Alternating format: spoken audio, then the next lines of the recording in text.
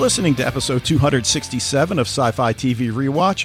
My name's Dave, and I'm joined, as always, by my co-host, Wayne, as we reach the end of our journey with the Netflix series Dark. And as I was saying to you off the air the first time we tried this, we had a little microphone problem. But I really, on the one hand, I'm kind of nervous. I mean, this is our biggest challenge. You think it's going to be a lot of fun, and I agree with you, but still. Yeah, I'm just so psyched to talk about this episode. I mean, I've now watched it probably maybe 6 times. Even the last time I went back and watched it in German with the subtitles, and it's great because we've had to kind of hold back in our discussions so far. We had the spoiler zone, so that's a little bit, but now we can just let it all fly, man. We just say what we want to say. We don't have to worry about any spoilers or anything. We can come up with our crazy theories that if we want, and they won't be fake. So, let's do this thing. Yeah, and as we were saying last week, we really think this discussion is going to take 2 episodes of Sci-Fi TV Rewatch because there is so much to talk about. We're going to continue it next week. So tonight the plan is to cover episode 110, just as we always do. But it's possible we might not get through everything. I mean, Fred sent in 2 audio feedbacks, the first of which we're going to include and address tonight. We'll take a look at his second feedback and his questions next time. But because of the nature of the Dark conclusion, there's likely going to be some overlap. Some questions might get addressed tonight. We're just going to see what happens. And that said, I think from our perspective, a 90-minute podcast is pushing the limits of how far we want to take this thing. So we'll see how it goes. Some of what we intend to get to tonight might get pushed to next week, and that's okay. We might end up going 90 minutes. It might happen. Well, I think we probably will go 90 minutes. My point is to cover everything we've actually got, we'd probably literally go over 2 hours easily. Yeah, probably. So that said, I mean, ordinarily we look at whatever show we're doing really in a lot of detail. It's just that virtually every piece of dialogue in Dark is important. And even at that, we're not going to be able to deal with them all. Right. There's even one part, I can't remember even who said it or what they were talking about. I'm sure I'll remember when we get to that point. But someone said how every little detail matters, every little word matters. I'm like, oh, they're talking about this show, like the character themselves. Like I can't remember who said that and everything, but. The last time I watched this episode to prepare for this podcast, I also watched it in the German with the English subtitles. And oh my gosh, in so many ways, it's so much better. However, as I think all of our English-speaking listeners know, it's just too deep. You almost have to have the English audio and the English subtitles if you go that way like I do. But yeah, well, anyway. It's just like, so I kind of realized before, because when I first tried to watch Dark in the German, I had a smaller TV and the subtitles were really tough to see. But now I have a bigger TV and the subtitles are totally easy to see. I also have new glasses too. So like it was great, but I know a lot because there is so much dialogue and it's so in depth that there were times when I'm just looking at the dialogue and not really seeing the visuals. And that's kind of the only bummer about subtitles. It was great to hear the actors' own voices. And, to see like that one scene when Ulrich's in jail and he sings in English. Like, I didn't realize, I just thought that was dubbed in, but he's really singing a song in English. Yeah. So, all right. Well, this is episode 10 of season 1, Alpha and Omega, written by Jante Frisia and Ronnie Schalk, who wrote 102 Lies and 106 Thus the World Was Created, directed as always by Baron Bo-Odar. Before I start with my few points of emphasis, the episode starts the day of Mikkel's disappearance, and we get a lot of questions answered, but it's November 4th, 2019, presumably 10:13 p.m., and we start that Peter's at the transvestite hookers, but he drives away, so the the first thing I'm wondering, was he done or did he just not go in? No, he didn't go in. Clearly he is sitting there, just looking at her, obviously desiring to go to her, but he, goes back and, Freud would have a field day with this. He crawls down into the bunker, into the womb, in order to slap himself.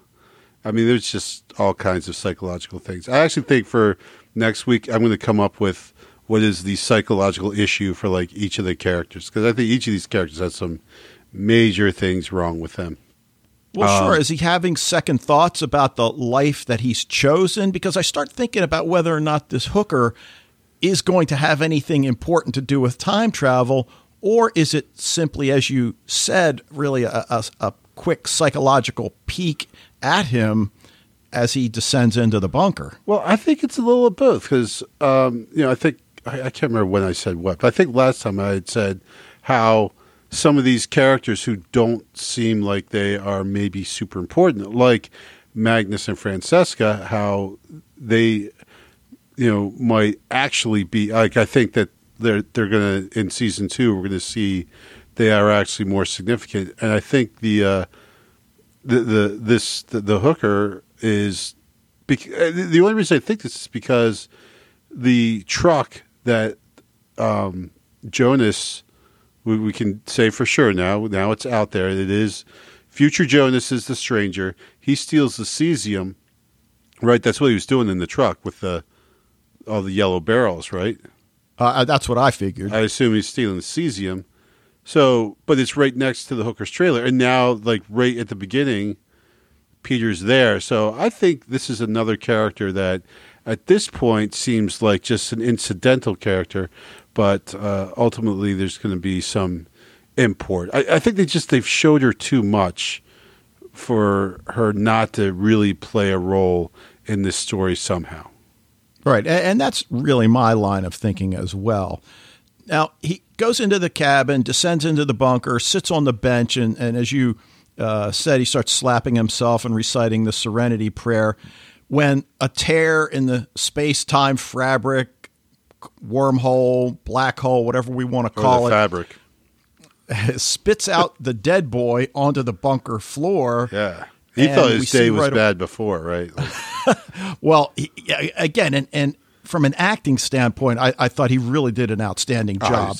It's spectacular. Acting freaked out because we have pretty much put 2 and 2 together and come out with the idea that we're dealing with a causal loop. So on the one hand, I was wondering whether this was something that he knew was going to happen, but we learn he's not there yet to the point in the story.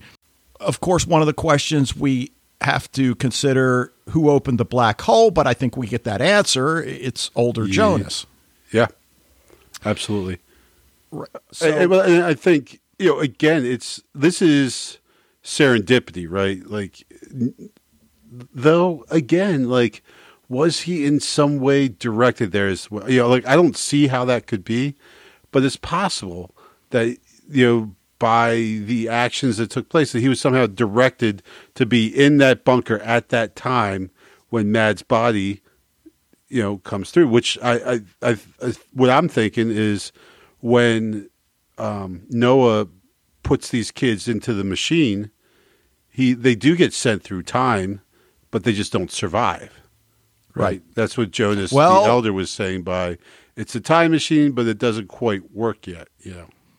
Well, and it may still not work. It may simply be the action of older Jonas activating the device that opens the wormhole, and so it wasn't really the time machine that worked. It's not time for that yet, though, Well, true, and it could, because Jonas is talking to his younger self, and he's mentioning that the chair time machine doesn't work yet. I think he says it doesn't have enough energy, so perhaps the device provided that energy, but of course nobody was sitting in the chair at that time. Anyway, Peter realizes that it's Mads from 1986, and of course that freaks him out. Mads, conveniently enough, has a big ID tag on his front. Right, but I was impressed by the fact that he immediately administers CPR. And right. Well, that's before he knows it's Mads. Like he does CPR before he knows who it is. Right. Calls Tronte, tells him, you got to come to the bunker. It's about your son. And of course, he thinks he means Ulrich. And Tronte starts sobbing over the body. So of course, one of those questions that we're concerned with is whether or not they knew this was going to happen. It appears that they did not at this point. No, definitely not. And suddenly, older Claudia walks into the bunker. There's so much I have to explain, and tells them they need to take Mads to where he needs to be found. So on the one hand, now we know why Peter's been acting so weirdly. And Tronte. And Tronte, but especially Peter. I mean, we just seem to see more of him. Right. Well, but I mean, the two of them, I had suspected of being shenanigans this whole time. And really, it was a complete red herring, as we said, as I revealed in the spoilers, that they had nothing. There was no foul play at all. That the red dirt on Tronte's clothes and the blood on his sweater, and it also kind of like. So I admit I was pretty harsh with Tronte earlier as well, because he was like lying to Yana and everything. But now in retrospect, it's like I feel kind of bad because the guy just had to put the body of his son, who'd been dead for 33 years, who was still the same age as when he disappeared. I mean, like, obviously he's completely grief-stricken and distraught. And so, of course, he's going to be acting abnormal. And he's just holding it together. And I guess the only thing that we could, and it's like probably he thinks he can't even tell Yana because she'll think he's nuts, right? Well, of course, and in addition to feeling the grief and the shock and all of that, the man likely wants some answers, but as you allude, he can't ask any questions of anybody because they'll, again, like you said, they'll think he's nuts. So I think we have to assume this is their first encounter with time travel and the wormhole. Tronte and Peter. Absolutely. I don't think we have to assume that. I mean, I think that's a given. Right. So, but then they get the little notebook. And now they're freaking experts, right? Right. Now, the question we've talked about from time to time during the course of these podcasts, did Mikkel disappear through a corresponding wormhole? Because we do see him exit the cave. Yep. So I think how Mikkel got none from the worse for wear, too. So it's not like he was like knocked out or manhandled or anything like that. I mean, he walks out of the cave. He walks out on his own power, as if he had just kind of wandered in. Right. So how he got from 2019 to 86. Well, I'm glad you asked, Dave. Still remains a bit of a mystery. Yes. Oh, it's a complete mystery. I mean, I have theories that, we've actually been chatting about it on the Facebook group a little bit. And, I'm, if I put my theory out there, I'm going to kind of back it up. If I had to say, I'm thinking it's some incarnation of Jonas led him. And actually, if I had to really put my money down, I would say it's pretty close to 2019 Jonas, who's still wearing the yellow jacket in the future, who somehow goes back and is able to, because, like, remember, he's there, right? So if Mikkel saw Jonas in a yellow rain jacket saying, hey, come on, Mikkel, come this way, he wouldn't probably think there's anything abnormal. It's just Jonas, right? Right. But would he go with him? I mean, he's got a sense that he's in 1986. Wouldn't he wonder, what the hell are you doing here?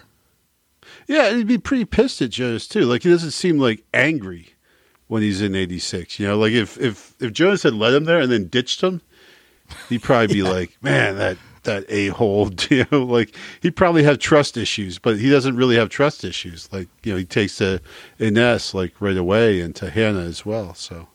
Right. Now, you brought up the idea of red herrings, and I think the show has done a really good job of giving us a few red herrings to chew on over the course of the 10 episodes, but not going overboard. For the most part, things that seem important turn out to be important.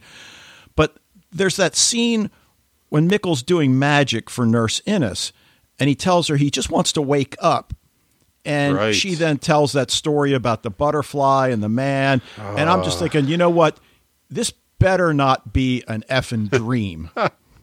Right. Well, but also there's, Jonas in the beginning of the episode throws his drugs away. So is this a crazy hallucination? Obviously, that's like the biggest cop-out ever, right? Like if at the end, Mikkel just wakes up and it's just like, oh, Auntie M, you're here. And you were there. And you were a scarecrow. No, BS, right? That's that. A show this deep and with this much these many layers of meaning to end it on it was all a dream and Mikkel wakes up and he's back in his house and none of this happened, that would be a big betrayal of anyone who's watching this show. I definitely don't think that's where they're going with this. The show will end.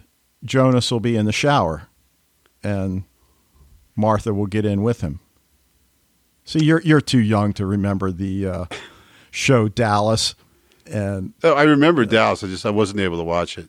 Oh, they killed off the one main character. I think it was contractual, and then later on, a year later, they brought him back. And okay, well, how do we? He's like, oh, it was all a dream.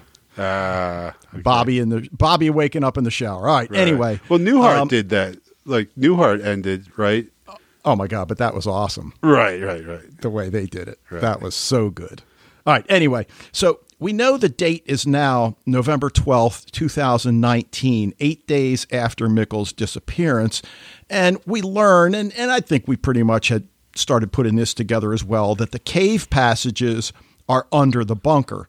So how that was ever discovered, that the bunker was, this key point geographically, we still don't know. But well, it might have been discovered when Helge got ripped from 1953 to 1986. Well, that could be as well. Yeah, no question. Now, a couple of just random things that I think are important to the story, not necessarily the larger arc, but that scene where Martha is talking to Bartosz, right, and apologizes for what she's done. He hugs her, tells her it's all right, but obviously it appears he's got something else on his mind, which now we assume is his meeting with Noah, or rather meetings with I just Noah. Thought it was like, he's got something else on his mind for sure. It's, as every other teenage boy. Well, yeah, but she's in tears, and I'm thinking, okay, is she rebounding from Jonas's rejection, and is she that shallow? Does she simply have to have a boyfriend? It just seems like everything happens so quickly here. Yeah. Well, for sure she is, Jonas was harsh, but he was, cruel to be kind, as Hamlet would say.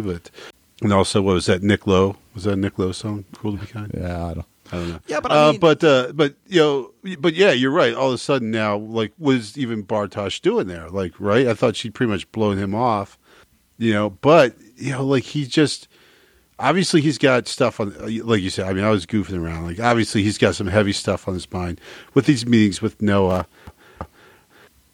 that he looks so, like, kind of, his, like, very cold and unfeeling, which again, like, for, those of us who are fairly sure that Noah becomes Bartosz becomes Noah, which actually now I might be starting to back off because it seems like a little too obvious now that all I right, think hold about off on that, and I'm laughing because I've changed my opinion on it. But anyway, but he just looks so, like, unfeeling and uncaring, and even when he hugs her, it's like there's, I don't really see emotion in those eyes there, Well, and that's why I really think it's his experiences with Noah that is weighing heavily on him.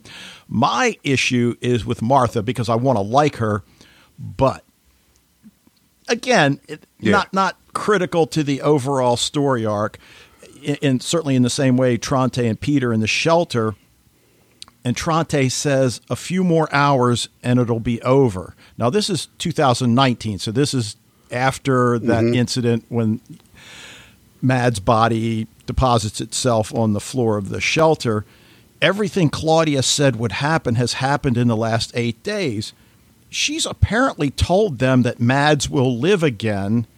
The fact that we seem to be in this causal loop where no matter what you do, you're going to do what you're supposed to do. Right. I don't know where that's coming from. Obviously, that's part of the mystery here. Why are some of the pages torn out of the book? Right.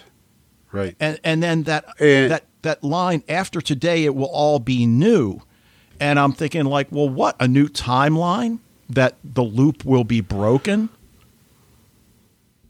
Yeah. Well, Noah claims that Claudia is like this master manipulator and that she, like one thing about Noah is he's like not trying to pretend that he's not using people and he knows that what he's doing is wrong, but he feels justified in it. What he accuses Claudia of is doing the same thing, is using people and sacrificing others for her cause, except that she's not letting people in on it, right? She has them believing that what they're doing is actually going to change things. And so if that is the case, then of course, do we even halfway trust Noah as a narrator? And the question is obviously not at all. But if that is the case, then yeah, you can see this, that she's led Trante and Peter, and this actually makes me start to believe that maybe she is manipulating them, because Trante and Peter clearly think that everything's going to be okay. Everything's going to go back to how it was before. Mads is going to be back. He's going to be alive, Okay. Now, would you say it's fair at this point that the major players seem to be Noah, Claudia, Helge, and Jonas? And you got to put Ulrich in there, I think. I think Ulrich is so key to this whole thing. Okay. I mean, I guess part of the problem there is that he's locked away in a German prison in 1953. And while we can anticipate he's going to get released somehow, we don't necessarily know that for sure. So I agree with you, and I agree with the point you made several times over the last few weeks that he is sort of the catalyst for a lot of these events. But at this point, I mean, have things broken down that it's Claudia versus Noah? Well, it is Claudia versus Noah. There's all these other players in the scenario, and now there's all these people in the future who are in the game too. So, I mean, it's impossible to say what the actual scope of this war for control of time is. Anyone who's seen this episode at the end, you're just like, what the hell did I just watch? What was that? What does that mean? Well, obviously Helge is working with Noah, and I think it would be fair to say, though? Well, is he? I think it would be fair to say Jonas is sort of like the referee between Claudia and Noah. And whether or not Claudia is actually pulling the strings, as Noah alludes, we're not sure. You mentioned the future. We'll get to that in a little bit. Is this her crew that Jonas meets at the end of the episode? Or is that perhaps her opposition? If I had to take a stand, I would say I feel like they are somehow associated with Claudia, because, like Claudia's got like the same weaponry and the same type of apocalyptic clothes. She just seems like that, and the stranger as well.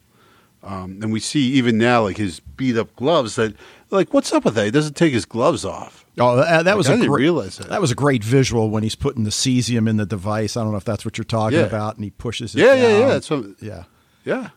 He's got his gloves on. Yeah. Now, it's like, dude.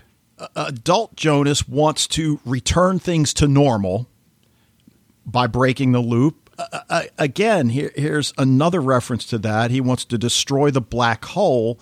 But, of course, there are several references that seem to imply that the loop is about to be broken. Tronte and Pete are older Jonas. But then on the other hand, as Noah says, he thinks he's going to break the loop, but he's actually going to start it. So again, I'm not a huge fan of causal loops, but I guess we seem to find ourselves in them a fair amount in these time travel stories. The other thing that I'm wondering about, is it fair to say that the only people that really matter are those who are aware of and or engaging in time travel? I think, well, I don't know. I definitely wouldn't say the only people that matter, because like I said, I think those characters that maybe we didn't see a lot of, especially Francesca and Magnus, I think that they're going to end up playing a big part in this. Yeah, but will it be after they learn about time travel and or become involved in it? So I wonder. I think it's when they are part of this crew at the end.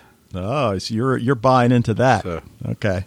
I am the big daddy of this theory. Okay. See, because I'm putting my flag right in there. I guess I'm looking at it from the standpoint that everybody else that doesn't know about time travel, doesn't know about the black holes, they're just going about their lives, you know, in an oblivious way to the battle for time that you were talking about a few minutes ago.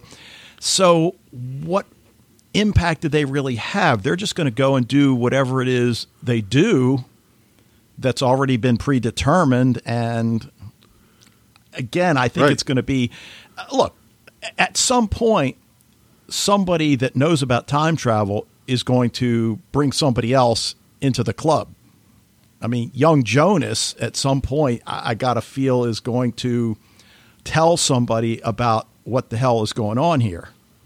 Or where he is now, I have a feeling that those people are going to tell him what's going on. Well, because they probably know. Well, right? I guess we will see. But despite the fact that individuals are trying to break this loop, apparently they just keep it intact. And that's kind of where we are. So, well, it's funny because like both Noah and Claudia at alternate points seem to be trying to protect the timeline by making sure things happen as they're supposed to happen, and then alternately trying to destroy the timeline. Now, of course, we're assuming that, you know, Claudia sent, you know, 2052 Jonas to go and blow up, or, you know, set off the machine.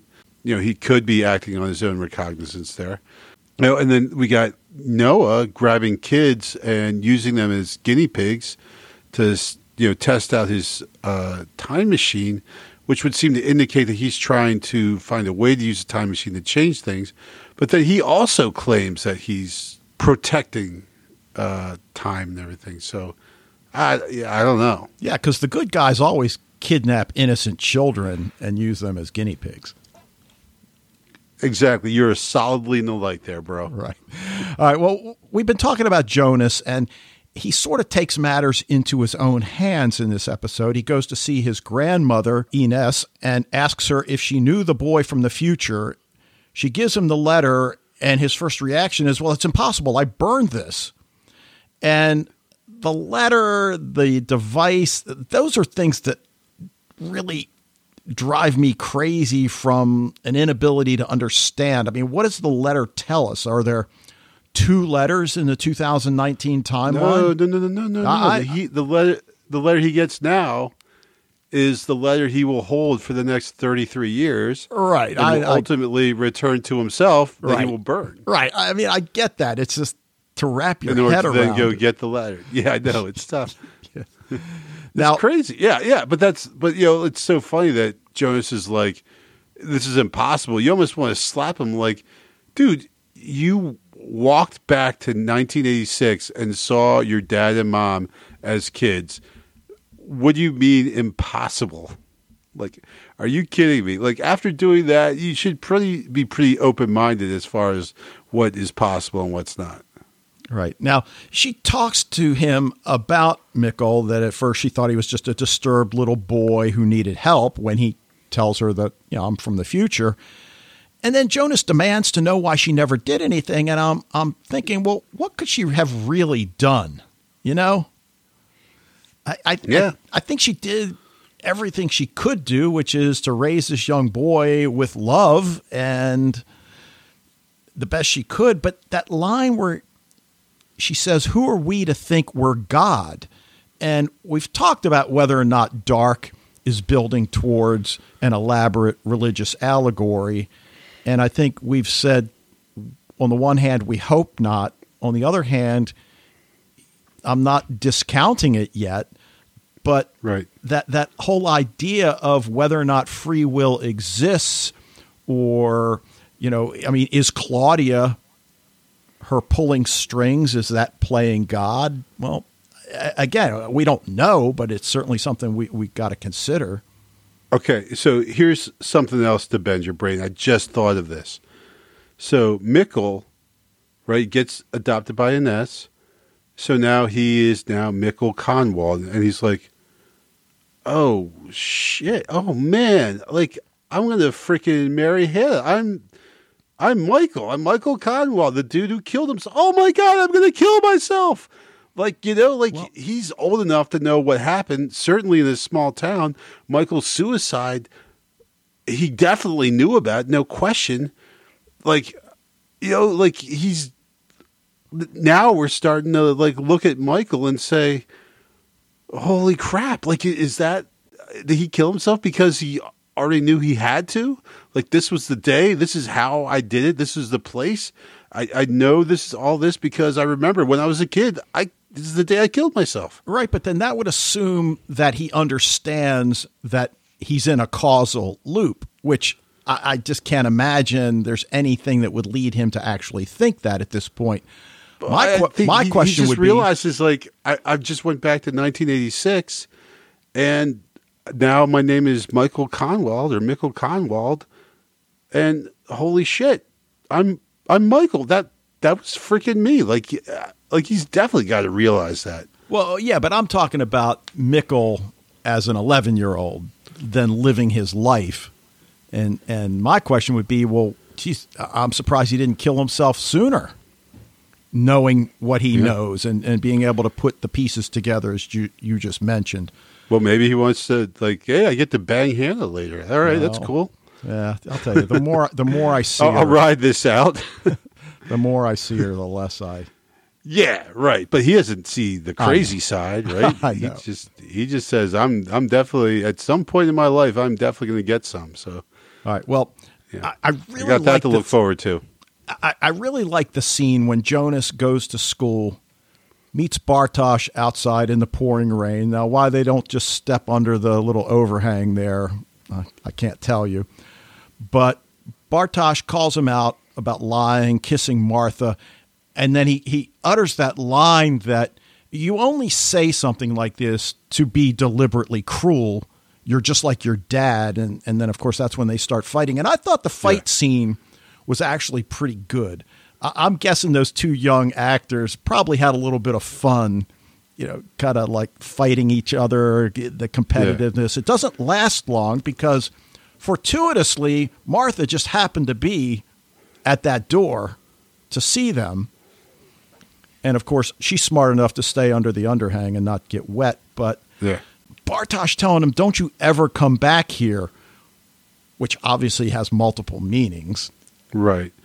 Well, it's silly, first of all. It's Joe should be like, dude, this is my school. I have to come back here. You can't. Well, but I get what you're saying, though. But I think more to the point, this is the genesis of their adult conflict. So you have Jonas, Bartosz as Noah. And Bartosz as Noah, which, again, we'll get to in a little bit. So you got that Kool-Aid I sent you. I'm glad to see that. Now, Jonas goes to Mikkel's hospital room, finds Noah reading over him, and then that's, of course, where Helga knocks out Jonas. Right. Okay, hold on. I got to stop you there because this is the key decision that Jonas makes. Right before the older Jonas came and, because he went on a mission to grab Mikkel and bring him back. But the 2052 Jonas stopped him and said, listen, you're going to erase yourself. right? And Okay. as he's talking to Inez, he realizes that, you know what? Like like my mother is having sex with my grandfather, and my just kissed my aunt, and all this stuff. He realized how crazy. But he's like, you know what? They're all right. There's nothing wrong with them. It's me. So he comes to this realization that he has to, despite what future self told him, he's got to wipe out his own existence by bringing Mikkel back. If he brings Mikkel back, that will, to him, that will make everything right. Yeah, that's a great Everything name for will a go band. back to normal. No, it's Mikkel- not. Nickelback? It's really not. It's really not. Go ahead. Sorry. So he finally gets to that point. Like, it's almost like his dad. We talk about all this suicide. Like, he's almost deciding to commit suicide. He's deciding to end himself by getting Mikkel and bring them back. But bringing him back, is he thinking that this gives my father another chance at life? Yeah, well, I think he's thinking that none of this stuff will Would happen happen. then. Right. Because Mikkel will, he'll go back to his life, and he'll be a little kid, and Hannah will be an old lady, and they won't ever get married or hook up and have Jonas. And he's just equating, I think, Mikkel's disappearance as being kind of like the key event that triggered everything else. Okay. Now, I'm not sure he's right there. Do we assume that Helga and Noah know that Jonas is going to be there because he's always there? This is what he always does because, Helga's hiding behind the door. He's got the chloroform ready to go. Well, yeah. Well, he's got the little notebook, right? Right. So exactly. I don't think necessarily it's that he always does it. It's just that he's going to do it because that, in the notebook, that's where he's going to be. Okay. So he wakes up in the chair in the room in 1986, and the stranger arrives. And you talked about watching it in German, as I did on my last watch, and just hearing their real voices, it has so much more impact. And yeah, I really the guy, wish, like the dubbed actor's voice. I'm sure he did a wonderful job, but it's not nearly as good as hearing the actual actor say the lines. So the stranger, older Jonas, comes and he's talking to Jonas through the window in the door and reveals the truth of his identity, which, we suspected all along. Tells him he's already burned the letter and received it from his grandmother, and he's had this conversation, but he was on the other side. I love that, meaning he was 2019 Jonas. Right. And he just lays it out there that we're on a loop. Tells him that he wants to destroy the black hole. So all these things that we've suspected all along, we get some answers for. I've seen things that no one should ever see. And I'm not sure to what he's referring there. I mean, is it what he sees in the future? Or is it the interpersonal relations, the way people treat each other? I don't know. And again, I'm not sure we really can come up with a accurate answer at this point. Well, the future is clearly bad. It's very, very bad, right? And even Tannhaus asks him, well, what's the future like? And he's just like, it's not going to be here tomorrow, bro. Like he said, I don't even want to talk about it. Because something, he says to Jonas, I want the same thing you want. And Jonas says, I want everything to be back to normal. Older Jonas says, well, that's 33 years later. That's the same thing that I want, right? But Here's the thing. 2019 Jonas, like 16, 17-year-old Jonas, whatever, he wants to get Mikkel and take him back and end himself and his existence. And something has changed, obviously, in the 33 years, where now the older Jonas doesn't see as that will be the solution to the problem. Okay. Right? And that's fair enough. I mean, I think the fact that he wants to put a stop to all this, again, do we look at that as breaking the loop? I guess that's the way I'm looking at it. I think that's what he thinks. Yeah, obviously. Yeah. I mean, 100% what older Jonas thinks he's doing is breaking the loop, which is, just like, I mean, it's honestly like it's crazy to think that, because obviously he's seen enough to know that, kind of like everything you're doing is preordained, and the things we do to try and stop things from happening actually bring them about. And oh Lord, head hurting. All right. Well, we cut to 1953, Helge in the bunker. Jonas is in 1986 in the room with the bright wallpaper when the space-time hole, tear, whatever we want to call it, appears, and they can see each other. And we, of course, know they're in the same place, just in different times. And again, I love that visual as they reach for each other.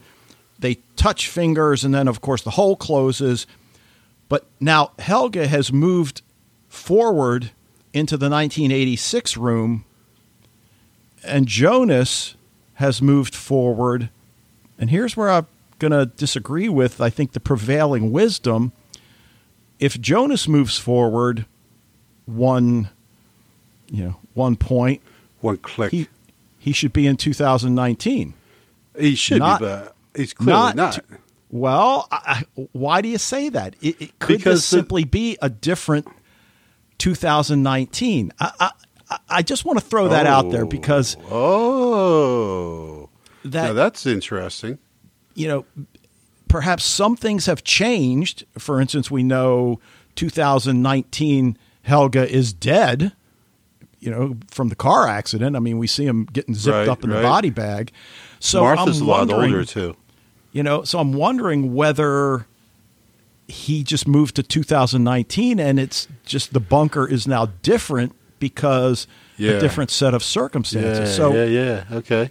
I get what that's an interesting idea. I don't agree with it, but I think that's interesting. Okay. So he sees the weapons, the photo wall, which, Fred has documented so well. And I'm sure we'll end up on the Facebook group. I think some of them are up there already. But he hears the rumbling outside. He goes outside into the woods. And the first thing I think you notice are the white flakes falling from above. Now, we know that a hole in the space-time continuum was just torn. So we wonder whether it's something to do with that. On the other hand, it is November, and I don't know where Germany sits along the latitude and longitudinal lines. But it's pretty far north. So is it just snow? It kind of looks like it, but I don't think so. I think it's some kind of result of the the creation of the black hole. Okay, and I it's think destruction. Right. Maybe Noah is wrong. Well, I mean, the first thing he sees, and my first reaction was that, these are all a bunch of burned out military vehicles and what looks like the remnants of a battle. But when you look again, they're just ordinary vehicles.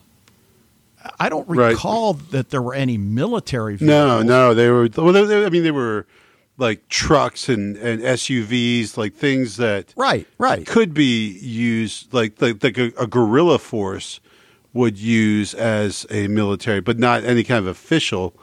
And even the truck that rolls up, it's very Mad Max, like very cobbled together, not like a Humvee. Right. And we didn't do an official tip of the week, but if you have not seen the original Mad Max trilogy, not that crap that they put out a couple years ago. That wasn't so bad. I couldn't get through it. But anyway, vehicles are still smoking. There are fires going on. You can see smoke in the distance. So clearly there's... I think the idea is that there's some sort of a war, some sort of battle going on. And then, as you say, a vehicle drives up, very Mad Max-like. Well, but if you can interrupt you really quick, because they have like the barrels have fires inside. So it's not like fires set off by explosions or anything. These are deliberately created fires inside these big oil barrels. Right. That's true. And there's a bunch of them. So this is almost like a place where, I'm not saying a camp, but like people like that. That's the thing that got me watching. Is like, all those barrels that with the fires inside of them. I mean, that's something you do if you're going to be there for a while, right? Well, that's true. And there are also signs and barriers that look like they've been there for a while that imply that there's nuclear radiation and that it's dangerous. So is it a result of the power plant going up? Is it a result of actual nuclear warheads being exploded, a combination of the two? But it seems at this point the radiation must have subsided because these people seem no worse for wear. Right. And they're certainly close enough to it. But, I mean, it looks like there are about 20 or 30 people on this huge vehicle. And the scene that I know everybody's talking about, you sent me 2 pictures, and you'll get to talk about them in a second here. A young woman comes up to him. No, not young. Not young. Not at all. Not at all. So how old no. do you think she is? No. How old do you think she is? Well, I Go told ahead. you I think it's Martha. I'm almost positive it's Martha now. Okay. And the thing is, like, because at first, when I first said that, I thought, upon recollection, but she seems young. And I look at her now, I'm like, no, she's not young. You know, like the stranger, right? Take the stranger. He's supposed to be about 50 years old, right? Okay, sure. He says 33 years, and we assume that Jonas is, you know, we don't know how old he is, but I think he's around 17, 18, right? So that makes him Sure. 50, 51 years. He doesn't, I mean, to me, he does, I don't know. I mean, I'm almost 51, so I guess I should, I got a couple years before 51. Don't get me wrong, guys out there, but I'm getting close to that. So I can see that, like, where he doesn't look like, I don't look at him and think he looks old, but could he pass for 51? I'm like, okay, yeah, I guess, kind of, you know. And so I was thinking the same thing when I saw this lady who hits Jonas.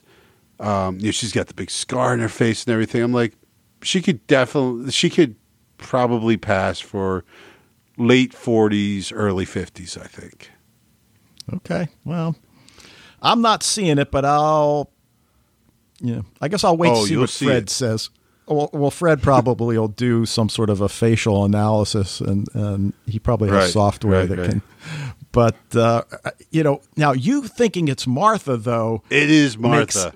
All right, so he asks, and certainly he's cognizant enough to know the kind of world that he's in, and he says, "What year is it?"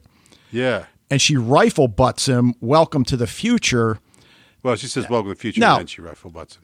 Oh, okay. But I guess you could argue she rifle butts him because he broke up with her way back. She's got 33 years of being pissed off. If this is 2052, and Right. I'm leaning that way. I am. I'm leaning towards 2052, but I can't let go of the idea that Welcome to the Future, well, he just came from 1986. So 2019 would be the future. So I'll just leave it at that. Yeah, unfortunately, because I've put it out there that it's Martha, I cannot back down from it being 2052, right? Because if it's 2019, then Martha would be young, like she'd be a teenager, and that lady's definitely not a teenager. I mean, we can definitely agree on that. But that's a very very intriguing concept that it could be 2019. Now, also, and I have to kind of give Fred the credit for this one of when do these people age, right? When did Jonas age? When did Claudia age? Right? I mean, yes, they are older than they were, but when you're time traveling, it's like you can totally be young in a bunch of different eras at the same time. So where did those 33 years pass for Claudia and for Jonas? Well, that's true, but I think we can certainly say it's not until 1986 Claudia is sitting in her car with the Theory of Time Travel book, Tannhaus's book. So that's the first point at which it probably even occurs to her. So, we don't know at what point she actually starts time traveling. Right. So, She's a Although the big fact that- mystery. She's a right, huge mystery. right, and the fact that Bartosz had no idea what she looks like tells us Right. something, and so that goes back. Now, the other thing about this Mad Max-like group, the idea of them being in the far future, 2052. Okay, so 33 years in the future, and I've seen people say, well, come on, I mean, look at that drone. Well, yeah, I've looked at that drone a lot, and it ain't all that futuristic when you really look at it. In fact, it almost looks like something that was developed just, in a different timeline, But more to the point, they don't seem afraid of it. No. It flies overhead. They don't run for cover. So is that drone associated with whatever side they're on? I mean, I would clearly say it is for sure, right? Because they don't even blink. They look up as if it's like, yeah, there's no threat from it at all. So for sure, it's if there is, well, I mean, there must be a side, right? This is clearly a war situation, right? Right. And that I don't even know if it's a drone. It's like a helicopter with crazy like rotors on it and everything. Yeah, well, they almost look like bicycle kind of tires or wheels or spokes. But I mean, it looks like a drone, but it's big enough to be like an actual helicopter. Right. So, well, why don't we talk about Ulrich for a little bit? We don't see a lot of him, but the question we've got to look at is, he going to live out his life in 1953? Yeah. Yeah. I mean, I don't know what's going to happen with Ulrich here. I mean, the only thing I can say is this, is that there is clearly zero evidence to link him to the murder of the two boys. Unfortunately, he's completely guilty of kidnapping and trying to murder Helga. But Helga is now in 1986. And he might show up any day now saying, hey, guys, what's up? Oh, let that guy go. Who's that guy? No, I've just been wandering around. So, I mean, the possibility of him getting out of this is not remote. It seems really bad now, but they definitely don't have him for the murder. And they think he's a child murderer. Well, they also think he killed Helge, which he did try to do that. That is a true thing. But you just feel like Ulrich is somehow going to be freed. But what he does after that is, I don't even know what he'll do after that. Well, I mean, but he takes the reasoned approach of making fun of his captor and mocking his captor, brings up the heavy metal music Egon, lyrics. like if it were anyone else, he would probably be much better behaved. But it's Egon, and he just can't resist it, Okay, now Egon, after he recites those lyrics, Egon says, "Are you a Satanist?" Now, I listened to those lyrics he quoted. I don't know what would make somebody think that those are lyrics associated with Satanism. Yeah, I think that was just like a little joke that they threw in there, Okay. Well, Fred will point out in one of his feedbacks that unless you speak German, you really miss the joke here. The joke with the language, and that's okay. But as you said, he accuses Ulrich of killing the children, which is a natural supposition to make. But he tells them, no, I was trying to save them. And he's ranting that he can change things that'll happen if he's let go. And we're thinking like, dude, you're a cop. What on earth would make you think the behavior you're exhibiting would make the policemen that have you in their custody let you go? Yeah, exactly. Yeah. And it's like, does he not realize how crazy he sounds? Right. And that's just like, again, I almost want to say this is totally in line with Ulrich's character, but while he has been very impulsive and doesn't think things through, now he's just acting crazy. Like, you're absolutely right. And yes. He's singing heavy metal lyrics to a cop in 1953 who probably would crap himself if you played a Beatles song for him, It's like, there's just nothing that he does is going to get him out of there at all. And maybe he doesn't care. Maybe he realizes he's totally screwed. And so I don't know. Yeah, but see, I think the thing is he does care. I think he does think he's going to get out of there. I just don't understand how. I mean, unless he escapes somehow, unless they let their guards down somehow, and I don't know. So I guess we'll see, because, at this point in his career, Egon seems to be a relatively efficient police officer as opposed to the one we see in 1986, where you could certainly understand, looked like something out of Andy Griffith's show, where Barney gets too close to the jail cell and the guy in the cell just reaches and grabs his keys. Right. So, something happened, and and Ulrich says, are you drinking already, or is that just after your wife leaves you? So, of course, teenage Ulrich is going to have that little bit of dirt on Egon ready to go at any moment. It must have been a little satisfying. He gets to say that to him in more than one decade. But Egon's still he's, he is an efficient police officer, I guess you could say, more so. But he still doesn't think things through, and assumes his first thought of someone's guilt or innocence, and he runs with that while ignoring everything else. Let's face it, there's 2 dead bodies there of kids, and they got a guy, but he's not your guy. And he's so focused on busting Ulrich, he's not out there. The real guy is there. Noah is in 1953. So, and his just this ridiculous obsession with Satanism is, I think they did that to be, obviously because, as Fred pointed out, it's kind of a pun, it's a play on words there. But also it's funny that even in 1953, Egon is obsessed with Satanism. Right. Well, and I think the plausible answer is that one of the time travelers will end up freeing him, because that's what has to happen in this causal loop. Exactly. Right. That, I think that Ulrich probably still has a part to play.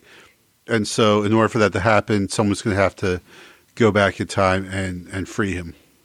Right. And then obviously in the background, when Ulrich mentions about, did you start drinking before or after your wife left you? And of course we see the sparks continuing between Agnes and his wife Doris. Yeah. All right. Now Charlotte starts to put the pieces together, and she's been doing this for a while. She calls Peter and asks about the date of his father's kidnapping. And he just tells her fall of 53. And of course, she thinks it's all connected. I love the scene where we see 86 Charlotte in the woods drawing dead birds when 2019 Jonas walks by and asks her the day and year. Again, 1986. Not like... Have you ever had anybody come up to you and ask what year it is? No, not once. But he tells her he's there to bring somebody back from the dead. And I love her response. Well, can you bring them back? And he's like, no, they already have to be alive or something like that. I was speaking figuratively, kid. All right. Right. So we know what he means. But and then we see 2019 Charlotte looking at the old newspaper story of Helga's kidnapping, November 10th, 1953. And just one of those watershed moments in the episode when she sees the mugshot photo of Ulrich. Yeah. And the caption, is this man a child murderer? So we're wondering, now what is she thinking? I mean, is she making that leap to time travel? I think that's a pretty big leap. Yeah, I think it's great how they did it, where she just looks, her eyes get super wide, it starts playing the creepy music, and then just like that, so what is she thinking? I mean, that is crazy.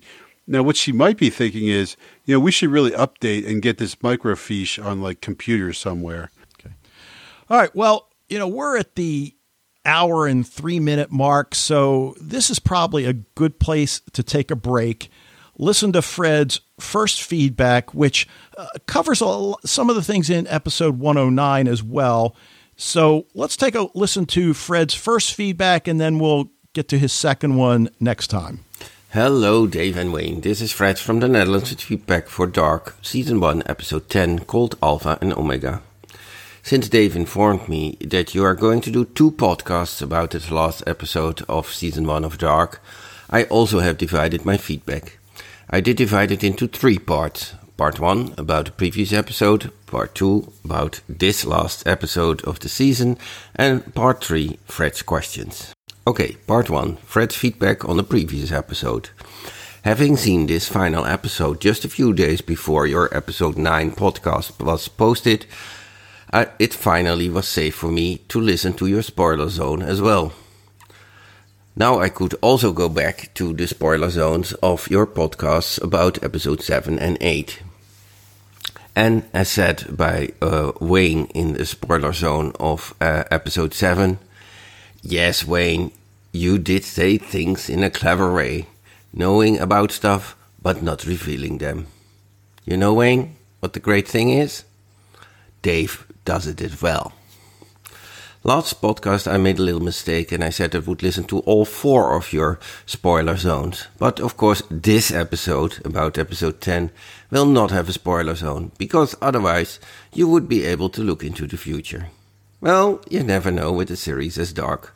Perhaps the 2 of you found a very nice cave somewhere in the woods near your houses. Second point, we were discussing in episode 9 that the only couple in Winden that felt as a good loving couple were actually Regina and Alexander. I agree on that, but obviously this is no guarantee that your children also will be of the loving type. Sometimes you will end up with an asshole as Bartos. And if it's true that Noah is Bartos, then this label surely fits. If Claudia and Noah are a kind of enemies, and Noah is Bartos, I cannot fully understand the rather mild discussion between Grandma Claudia with her grandson Bartos in episode 9. Third point, talking about relationships in Winden.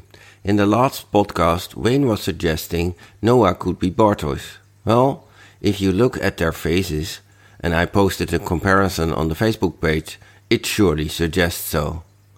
One of the things this show does very well is the typecasting of the actors for the different time periods in Winden. And as you can hear perhaps in the back, it's Sunday.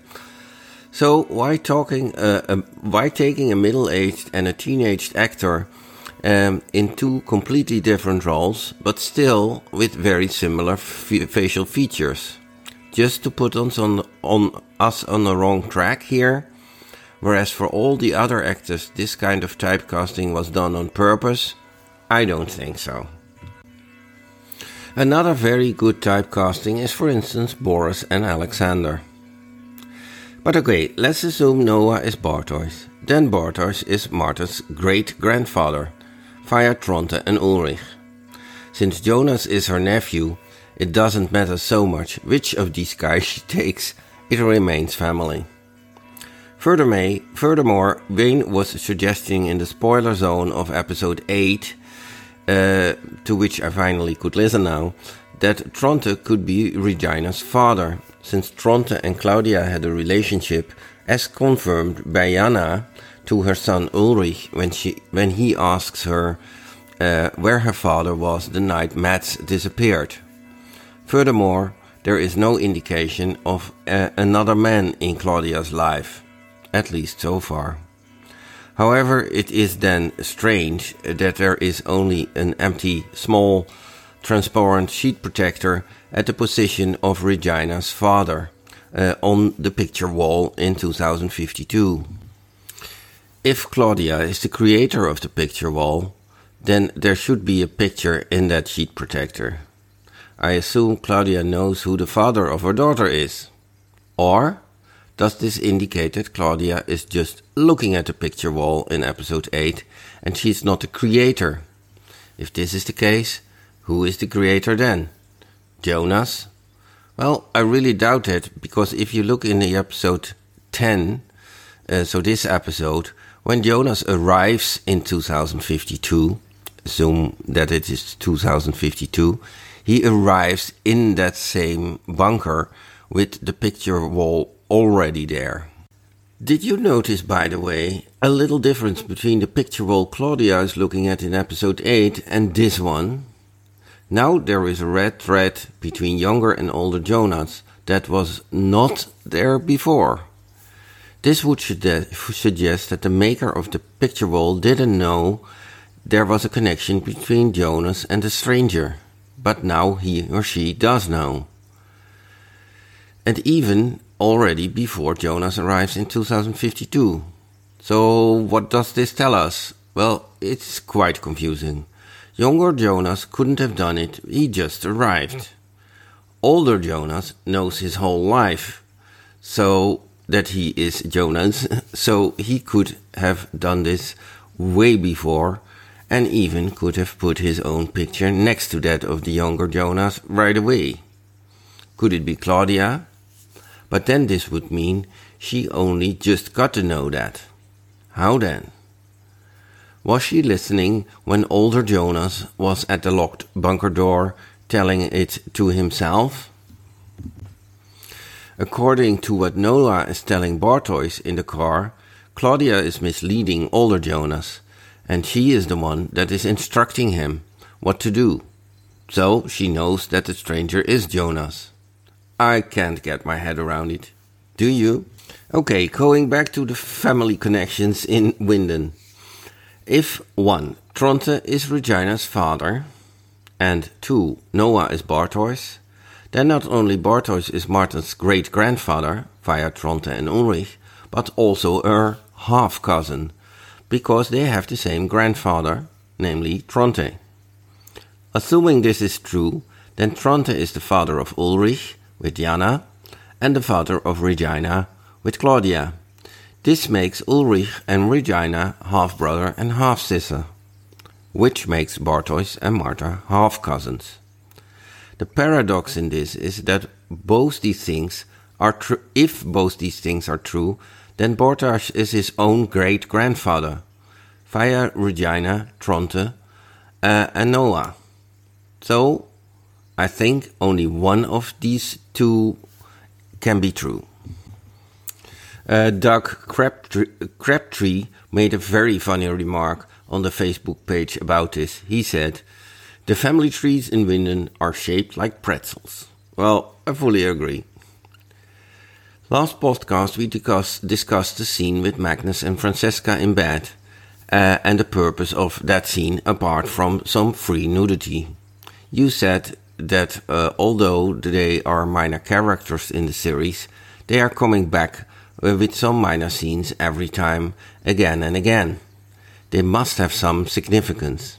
I think that because they are young, we will get an older version of them in 2052, and that they play a more important role there, and that the scenes we see now with them are just a preparation for that. One other option is that we'll have a child that plays an important role in 2052. Or perhaps even beyond that, 2085. Okay, that was all for my first part of feedback. All right, so let's address post-apocalyptic Claudia first. And Fred brings up, when she goes to see teenage Bartosz, why doesn't she take a more active approach if, in fact, the two are enemies in the future, whatever future, it is? Yeah, that's a good point. Like, if she's, because is she looking to change we have no idea what Claudia's real game is here. But, if Bartosz becomes Noah and knows her mortal enemy, I mean, she could just pop him right here, right? Well, yeah, and of course we talk a lot about the causal loop and making sure things happen the way they're supposed to. And of course, what keeps going on in my mind, well, yeah, but what if they don't? On the other hand, maybe she's just checking out the competition in this scene before making whatever decisions need to be made. I mean, again, it goes back to Noah saying that Claudia pulls the strings, and is this kind of a recon mission on her part so that she doesn't necessarily want to go in with too heavy a hand? Right. So, all right. Now, could be. The other question he brings up, and we've been talking about this for a few weeks now, are Bartosz and Noah the same person at different points in time? Now, I wasn't convinced earlier, but the more times I watch this episode, the more I'm convinced, the more I'm moving in that direction. And it's more than just the similar facial features, which are undoubtedly there. I mean, yeah, no doubt. I mean, he reads Bartosz in on the time travel component. Yep.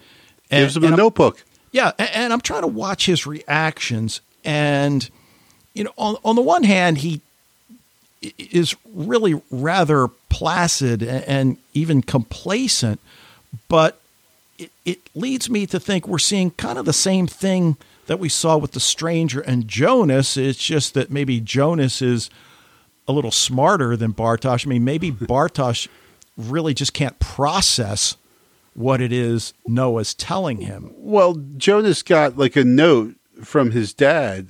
True. You know, explain everything. So, you know, that kind of pushed him along the lines. But, okay, so there's a couple things here. First of all, like, you know, I mean, Fred has the two pictures, and you look at those, you're like, for sure. Like, Bartosz is definitely Noah. But here's something else. I don't know if you caught this. So in the scene at the school where they're fighting, okay. So Bartosz has on this like black hoodie, yeah, but like right by the neck, he's got like these vertical white bars on his hoodie, like almost like a collar, like a priest collar. Oh no, I didn't. Like notice check it that. out, man. Like I just saw it. Like the last time when I went back and watched them, like, holy crap. And so like I'd actually been backing off on that theory a little bit because it's just like, I just think, especially when like he hands them the book, it's like, it seems like it's like they're making it like kind of too obvious, you know, and like the show doesn't really do obvious very much. But then when I saw like the bars like on his hoodie, like right by his neck, like making it look like almost like he had a priest collar on, I'm like, oh man. And I think we've already established that no small detail is placed without a purpose. Right, because I've like never seen a hoodie look like that, you know. So I'm like, they definitely like that is definitely done on purpose. Again, quite likely a red herring, though. I have to admit that too. This could be a big old red herring that I'm chasing, but you know, I don't know. Well, I don't know either. I mean, in so many ways, you know, from that first scene, you know, back in the alleyway when Bartosz gets in the back of Noah's vehicle and they have their first encounter, it's almost like he's training his protege or preparing somebody not necessarily to take his place, but to jump on the loop and take your place. So yeah. I think what we've seen out of Bartosz from a moral and ethical standpoint, I mean, I don't think anybody believes Noah when he says, we're the light, we're the good guys. Claudia's evil. Bartosz believes him. Well, but I think that's it. Well, and you know, Helge seems to buy into it. Right. But I wonder about Helge, and we're going to talk about Helge obviously in a lot more depth next week. But I just don't know how smart Helge really is. I mean, Bartosz, I think he's smart. I was probably wrong. You were right. I mean, certainly Jonas had the advantage of the letter that his future self gives to him, and it kind of illuminates everything that's really going on. But I just think what we've seen out of Bartosz, that he's not a good guy. He really isn't. No. And whereas Jonas agonized over everything when Jonas found out about the time travel, everything, like I think I compared him to Hamlet. Like all of a sudden he is. Actually, this twice today I've compared him to Hamlet. I think there's a pretty strong Hamlet-Jonas connection here. Dead father, mother, banging another guy. Dude, oh my God, Jonas is Hamlet. Yeah. No. But anyway, but he struggles with it. He is burdened by it. He doesn't. It's not like, oh, this is cool. Like it's a terrible burden that he probably wishes he'd never found out at all. Whereas Bartosz is just kind of like, oh, okay, like he just accepts it, like doesn't question it, takes the book, and so we can see if he is Noah, we can see how that happens because Noah is like unquestioning and single-minded and just thinks, like what he wants to do. The end justifies the means. He doesn't care about anyone else, really. Like Helga is really this other person in his life, but he doesn't. We know he doesn't care for Helga. So I mean, you're absolutely right. You can see how a person like Bartosz could easily become a person like Noah. All right. Well, let's go ahead and leave that aspect there. I'm going to go that I think they are one and the same. But he also brings up the missing photo on Claudia's post-apocalyptic photo board. And, one of the things, and I'm pretty sure you'd agree with me, that I can't ever see myself going to the level of detail that Fred has been going during the course of these podcasts. And they add so much that we would have missed, because the place where Regina Tiedemann's father's photo should be, well, it's blank. Is it Tronte Nielsen? I mean, evidence to the contrary, because of the affair we know he was having with her, I'd have to say, yeah, probably. I mean, is there another answer, do you think? I don't know. Like, so I'm like, actually, I just blew up the picture to kind of look at it now. I mean, there's definitely a string leading to a blank, plastic thingy right underneath of Claudia. And then Regina is right next to it. Now, does that mean that means it's her father, right? Well, right. And I mean, we don't know who. I don't know because this isn't. Yeah, and oh my God, this is just so crazy. I really looked at like this wall, and this is madness, man. Okay. Now, go ahead. No. So I actually I'm seeing now on the wall they do have like the string between two people, and their kids are pulled from the string. Yeah. And so, so Regina is connected to no one. Like right. there isn't a string running from. So there's a string running from Claudia to this blank plastic, but there's no string. You would think that there would then be a string going to Regina from the string between those two, but there's not. So Regina is just out there with not connected to anyone except Alexander. All right. Well, Fred also brings up who the creator of the board, because we don't know that for sure. I mean, it could be Claudia, but it could be Jonas. It could be Noah. I mean, it's probably not Noah, but it could be Jonas. Now, Fred noticed the red thread seems to indicate that Jonas is not the board's creator, since he would know his own future. And then I think that leaves it that likely Claudia is the creator of this photo board. What the purpose of it is at this point, we don't know, but I think it is an important detail to consider who actually created it.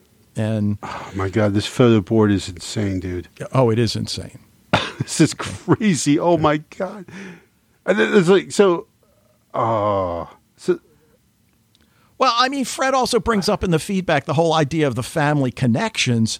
And while, I was going to say we're not going to address them all, but we kind of address them all at some point. I do have to say Bartosz turning out to be his own great-grandfather would be so dark. Can we add that to the lexicon? It's like, oh, that is so dark. Right. Well, it might be taken, but yeah, we could try it. All right. Now, he also mentions, I'm getting the feeling that Fred, like me, really has a vested shipping interest in Francesca and Magnus.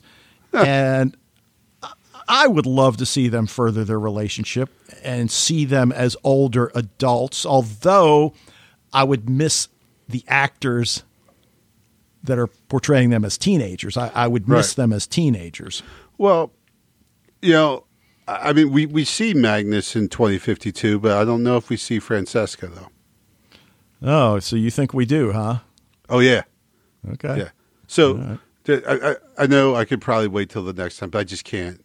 Go, no. So the one picture I sent you of who I believe is Martha in the foreground, and then there's like a person, she has like her two lieutenants, because she clearly is a leader.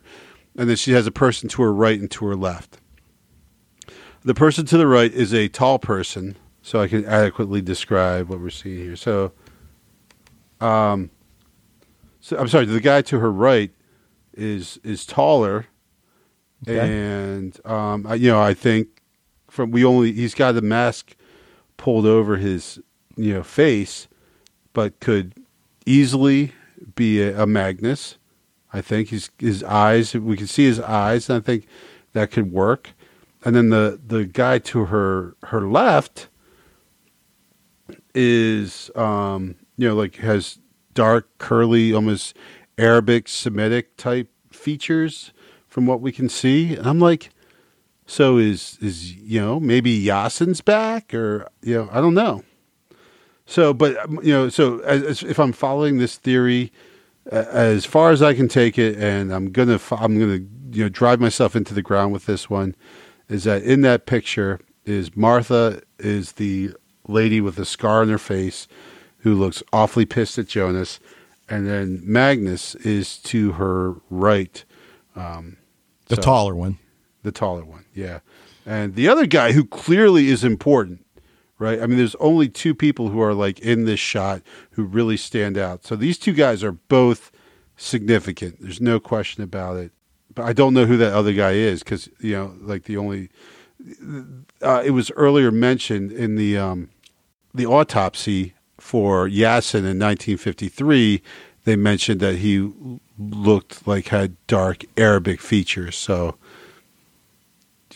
that's the only thing I could think of that other guy. So anyway. Well, all right, all I got to say is after listening to you and looking at the picture, dude, you're wigging. What? I don't know. I don't think you're right. And I'm not even sure I hope you're right. You know what I mean? I don't know whether I want that to be Martha or not. I certainly want Martha to still be in the narrative as we move into the future, if this is in fact 2052, or even if it's an alternate 2019, which I think probably flies in the face of the causal loop theory. And I've tried to do a lot of reading about time travel and the different loops. And again, it's complex to say the least. And of course, that's what makes Dark so much fun, but it's also what makes it so maddening. Yeah. So I don't know. I mean, there are some spoilers out there that are coming from Baron Bo Odar and Yante Frisia, but I've really tried to stay away. I mean, I know there's a page from a script, presumably the season 2 premiere, but I don't even want to look at it. I mean, I've seen it, but I haven't looked at it, if you know what I mean. So if you're one of those people that you want to see it, it's out there. And I believe there are also some photos from, the shooting that they've done. Anyway, but back to Franziska and Magnus for a second. I mean, I would love to see them continuing the story, and I got to believe we will see them. Well, yeah, I mean, absolutely. I mean, like that I'm holding to for sure, is that these characters who have not necessarily gotten tons of screen time this season, I think are going to end up being super important players. In the story. And if nothing else, we got to find out what her damn secret is. Right. Yeah, well, it's so funny how we've forgotten about that, you know? Like, that seemed like such a big deal a couple episodes ago, and now it's like, Jonas is in the future, so who cares what Francesca's doing to earn money back in 2019? So, well, I got to feel it is connected somehow. Well, I don't know. Yeah, possibly.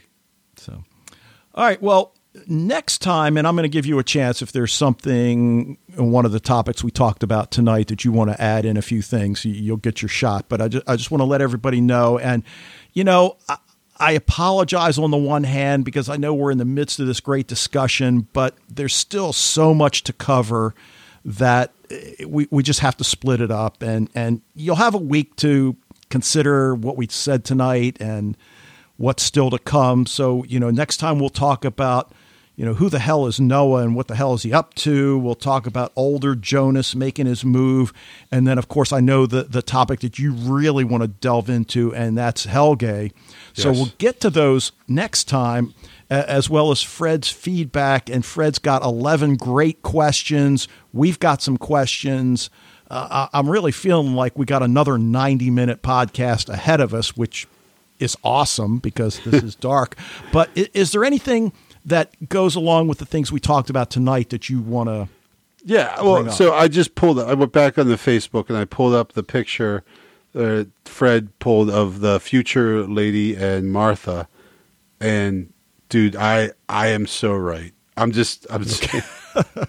I'm right. I know it's Martha. I just know it is, but I mean, honestly, it is. I know it's kind of a crazy theory, and I don't necessarily like shows that where like the podcasters just throw out crazy theories just for the hell of it, and they just say about 20 of them, hoping, and one turns out to be right. It just frustrates me when I listen to that because I'm like, I just remember thinking like, where is like as an English teacher, it's like, where is your evidence to support that, right?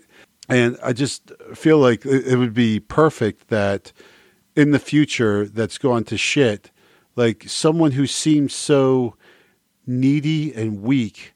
I'm not saying that Martha is needy and weak, but she kind of is in 2019, Like she's not really a very strong person on her own here, though she's there for her mom, But so someone like that ends up becoming the complete badass leader of some kind of guerrilla band of warriors. I dig that idea big time. Well, I hope you're right, because even when, you mentioned that scene when she's there for her mother, it's almost like her mother didn't even give her a choice. You know what I mean? Yeah. Martha has been sitting there almost zombie-like, and her mother comes in an equal state of mind, and her mother just goes over and sits next to her and puts her head on her shoulder, and it's almost like Martha doesn't have any choice. But I love, though, the transformation that would be required for your theory to be true. So I'm definitely digging that. It's just, I mean, like literally right now, I mean, I'll never forget the first time I watched this episode, and I was just like literally, I probably said aloud, like, not WTF, but the words that they stand for. Just like, oh my God, like what? Like what? Like, wait, like, huh? Like, like Jonas, oh my God. And like, I love a show that can do that. I love a show that fires my synapses like that, where, there's definitely no certainty as to what's going on here. It gives us a lot to talk about, what could possibly be going on here. And to to find out what the hell is going on. But like the first episode is going to be something like takes place entirely in 1986. Like we're not going to see the future probably for like 5 episodes or something. Well, hopefully, or 5 seasons. Right. How awesome would that be to get that? Well, I don't think I could wait 5 seasons to find out what's going on in the future. But yeah, there's so much going on in this show. This is so deep. There's so much to talk about with this show. It's just like we've literally been talking for an hour and a half, and we're maybe halfway there. Right. And for one episode. Right. And before I forget, Fred, as always, thank you for the feedback. Thank you for the photos. I mean, just thank you for your level of involvement. And as I've told you, I mean, it just adds so much to the experience. But just, one of the things that is just so frustrating for me is this whole idea of traveling back in time only allows you to do what's already been done. So this whole idea of going back in time to change, the post-apocalyptic future from which you've come, like Travelers, like Terminator, like, a lot of shows, doesn't seem to apply. And I read one thing somewhere today, and they were talking about, the whole thing about, well, if you could go back in time and kill Hitler, would you? And the causal loop theory would say, okay, you go back in time, you kill baby Hitler, but then what we find out is that his parents then adopted another boy, and that boy grew up to be this evil person. Right. So, well, in reference to that, Dave, not only do you need to watch Deadpool 1, but now you have to watch Deadpool 2, because one of the extra scenes it's oh my God, it's so, if anything, maybe just look up like Deadpool 2 extra scenes or post-credit scenes. It's hilarious. It's awesome. Okay. But the fact that you haven't watched Deadpool 1 at this point is like really starting to grate on me, man. Borderline criminal. Yeah. Like it's terrible. It's awful. I don't know. Like I'm telling you, you will love this movie, and you just seem bent on denying yourself the pleasure of watching Deadpool 1. You're like, I could watch this awesome movie and love it, but I steadfastly refuse to. Okay. And I gotta appreciate that, Dave. All right. Well, that's probably a good place to leave it, you think, for this week? Yeah. Okay. Yeah. All right. So, as we said, we will be back next week with, again, as Wayne said, at least about half as much stuff still to go and to talk about. So that's going to do it for this episode of Sci-Fi TV Rewatch. We want to thank you, as always, for joining us. Love to hear what you think about Dark, anything we missed with the topics we talked about tonight, anything going on in genre TV, and obviously when we get more time, when we're finished with Dark, get back to a lot of those kind of discussions. Encourage you to join the Facebook group. There are some awesome discussions going on there. If you're already a member, spread the word. Emails to sci-fi TV rewatch at gmail.com. Voicemails via the SpeakPipe tab, which you can access through the website. We'll be back next week to conclude our discussion of the Netflix series Dark. But until then, Dave, there's so much here I need to explain. But first, we must take Matt to the place he needs to be found. We don't have much time.